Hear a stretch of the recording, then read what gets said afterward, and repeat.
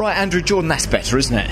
It's more like it. That's Yeah, felt really at home with the car. Felt on top of it. It was just a good session in general. I drove it the best I've driven it all year, and so that shows we're making progress with it. So very, very happy. But we needed to do something like that. When you come here in that car with no weight on, you need to be up at the sharp end. So very happy with the job I did, and very happy with the job that the team have done on the car today. Excellent stuff. It's nice when it goes right, isn't it? You say it's felt good all day, hasn't it? It has. We've been, we've rolled straight out in the ballpark, and we've been there all day. So it's just nice when a session just clicks and you don't get any traffic or anything like that. You sometimes get those sort of sessions, and other times you get them where they're a bit of a bum fight.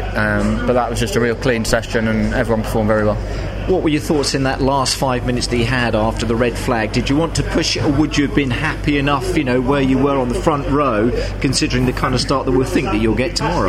No, I was going for pole. That was I did a green sector 1, had a bit of a moment in sector 2 and a purple sector 3. So I wasn't settling for second. I was trying to snatch that off Matt, but just came up short. And we were looking up to try and find when your last pole was. We think it was Thruxton going back. I think that's my first front row since 2014. I just said so.